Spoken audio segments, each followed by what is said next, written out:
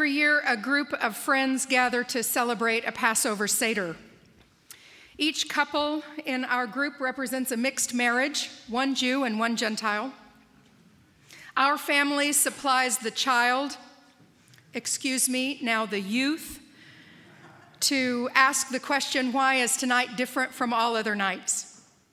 We tell the Exodus story, and depending on who's hosting, add various new twists to the ancient saga.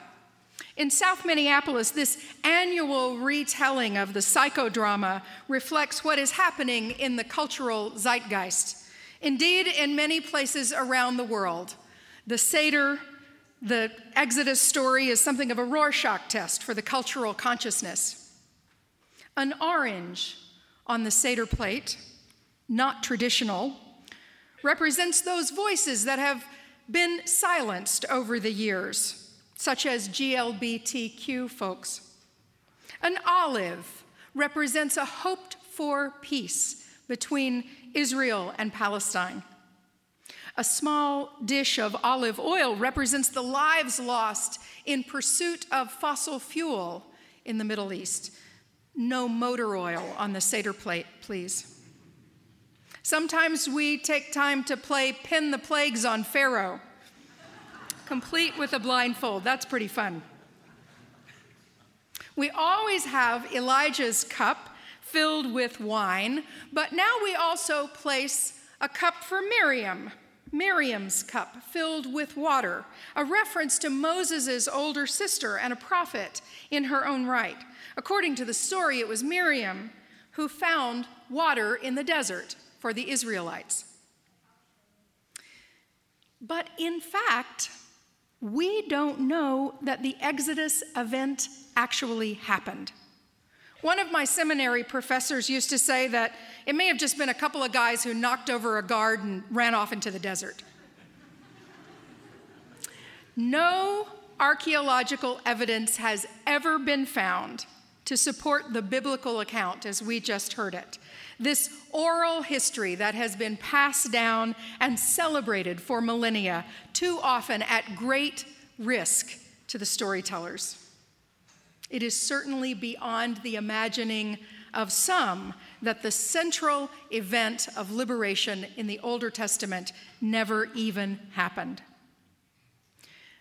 My purpose here today is not to argue the veracity of the Exodus narrative, but rather to enter into this story we know of God's intervention, this story of freedom and liberation, and reframe it yet again as a story of displacement and exile, a story of ambiguous loss, one of many possible examples of loss that is unclear and for which the grief is unsanctioned.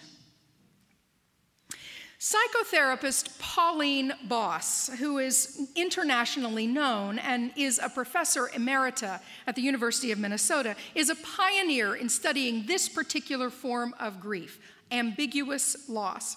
She says that there are two distinct types of this ambiguous loss. This is the lecture part of the sermon. Just hang with me here for a few minutes. Type 1 is when there is a physical absence, but a psychological presence in the family. So the person in body is missing, but they are still psychologically a part of the family. The grieving families of the passengers of the Malaysia flight do not have a body.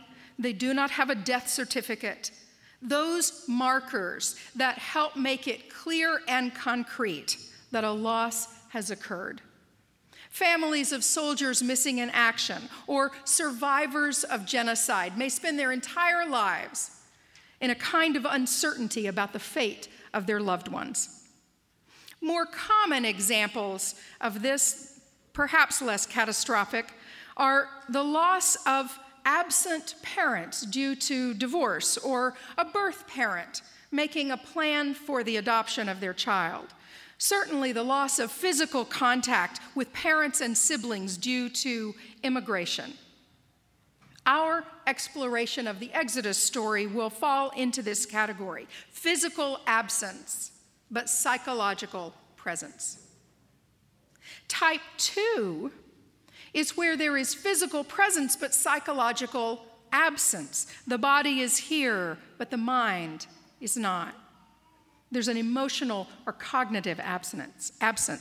Such loss can occur from Alzheimer's or other dementia, traumatic brain injury, depression, addiction, other chronic mental or physical illnesses that take a loved one's mind or memory. Now, situations often fit neatly into type 1 or type 2, but sometimes the loss is so ambiguous that even that is unclear, and this makes the grief so much harder. In my family of origin, we are living with an ambiguous loss, an ever-deepening estrangement from my only sibling, my older brother, and his wife. The details of that estrangement are not important here, but the pain and stress that this has caused to my parents and to me has become, in some ways, the defining characteristic of our family. Even something as simple as National Sibling Day, celebrated this week on Facebook, when people would put pictures of themselves and their siblings. I see some of you, and I've met your siblings this week. Even that carried a painful reminder that whatever bond we once had is now broken. Because I love them and I enjoy them, I talk to my folks almost every day. But it's also because we're all aware now that I am functionally and emotionally an only child, something we never imagined in our wildest dreams. And we've leaned into each other. We lean into each other. I know that some of you are estranged from family members. There is no sanctioned grief for this kind of loss. In our family, we have come to hold two simultaneous ideas, two competing truth claims: the hope that someday something will shift, and the full understanding that we may never have resolution. We may never have an understanding of what caused the rift. It's complicated. It's painful. And after years of being stuck in grief, we have found a way to live with this unresolved, ambiguous loss. Last month, my dear friend Sandy lost her mother to Alzheimer's disease.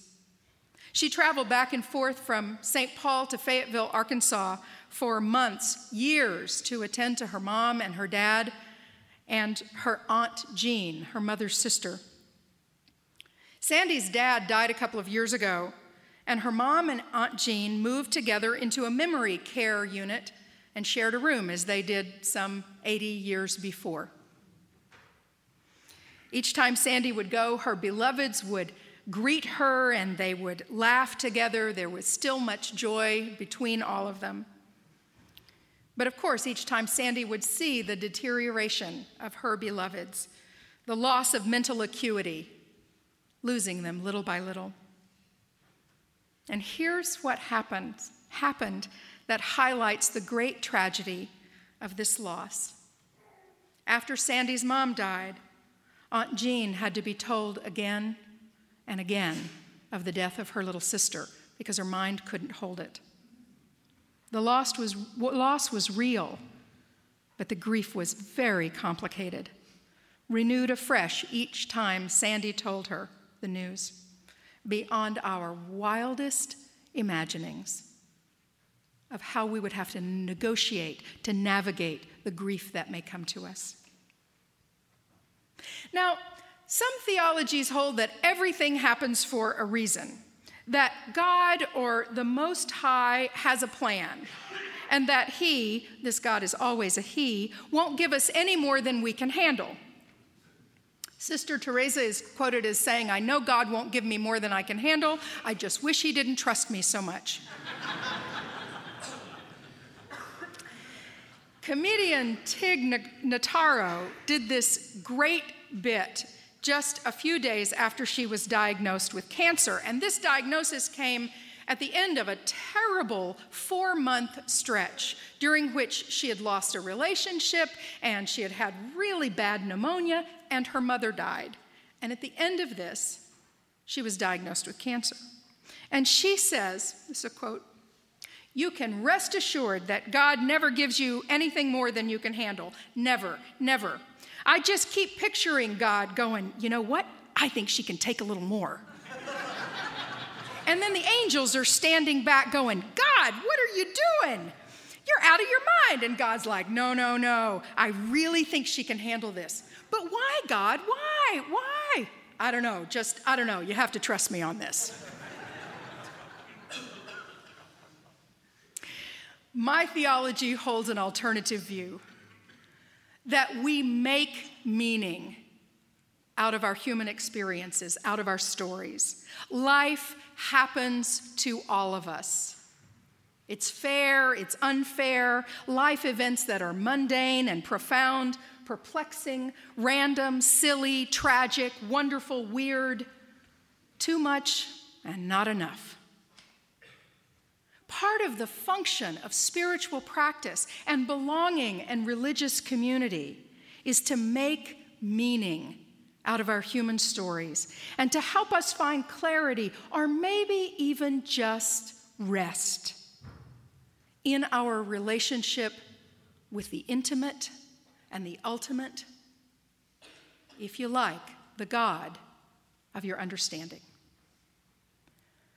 Pauline Boss says that in cultures like ours, very can-do cultures that are mastery, we lean on mastery, we can figure things out. This kind of loss is especially hard for us. We're accustomed to having the answers. There's cause and effect. We can read the analysis and find out why the financial collapse happened. We can read the analysis and see what will happen to the planet. We have cause and effect. Boy, that's hard when we run up against a loss like this, an ambiguous loss. When it happens, the only option left is to learn to live with ambiguity, to make some meaning, to tell a story and turn it around and tell it again, to recognize and acknowledge it, and to learn and think in a paradoxical way. My loved one is here and not here. My loved one may be dead or maybe not. Maybe we'll find an answer to this estrangement, maybe not. Because if we don't, our grief remains frozen. We don't want to get over it. No one thinks anymore that grief is something to get over. But we may be able to make our peace with it and move forward. Acknowledge, recognize, acknowledge, make peace, and move forward. In the reading from A. Powell Davies, when sorrow comes, let us accept it simply as a part of life. Let the heart be open to pain. Let it be stretched by it. All the evidence we have says this is the better way. An open heart never grows bitter, or if it does, it cannot remain so. In the desolate hour, there is an outcry, a clenching of the hands upon emptiness, a burning pain of bereavement, but anguish, like ecstasy, is not forever. There comes a gentleness, a returning quietness, a restoring stillness. This, too, is the door to life. And in the process will come a deepening inward knowledge that in the final reckoning, all is well. Powell is relating a healthy way to live with grief in a clear, loss. But perhaps if we live with competing truth claims, acknowledgement of ambiguity, and the inexorable forward movement of life, we can achieve some of this healthy grief. By letting go of our need for mastery over loss, we can live with loss, holding open the space for healing.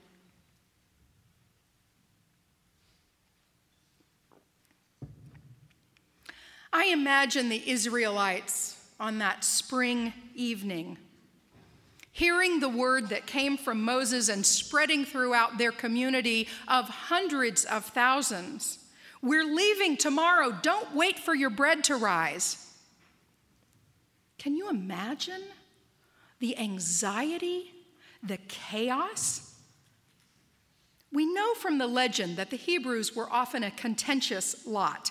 It's hard to imagine that even in the movement to move out of slavery into liberation and freedom, that everybody was on the same page about how it ought to be done. Not everybody even liked Moses. He had proven that he had a penchant for violence. He had killed an Egyptian and a Jew. Consider also that according to legend, the Hebrews had been slaves to the Pharaoh for hundreds of years, the descendants of Jacob and his sons who followed Joseph and his coat of many colors to Egypt. So when Moses put forward the call to depart, the Israelites were leaving behind their ancestors, the burial place of their parents and their children, the ones who had been killed by Pharaoh, the only life they had ever known for hundreds of years, for a very uncertain future. They couldn't know then that they would wander in the desert for decades. In Scripture, 40 years equals a long time. When we tell the story of liberation, let us remember that it came with a cost. When we see immigrants in our community today, let us remember what it cost them to leave their homeland, even for a much wanted for different future. Perhaps you are an immigrant, or first generation or second generation born here. Maybe you grew up with immigrant parents. You know too that immigrants may experience ambiguous loss, even when their new life brings them joy. Some of us are come-outers from other denominations, and we find ourselves here in this beloved community, and still we may experience a weird kind of grief for the doctrines or practices of the faith community of our upbringing. In my wildest dreams, I never imagined I could hear the things that I have heard from this pulpit. This place where we say every week, love is the spirit of this church and service is its law. Even so, I've never experienced anything here like being baptized in a lake at church camp when I was 12 years old. And for years, after I joined this church, when I would go back home and go to a Christian service, I would weep when I would encounter the communion table. I didn't want to go back there, but it had a claim on me. It was an ambiguous loss.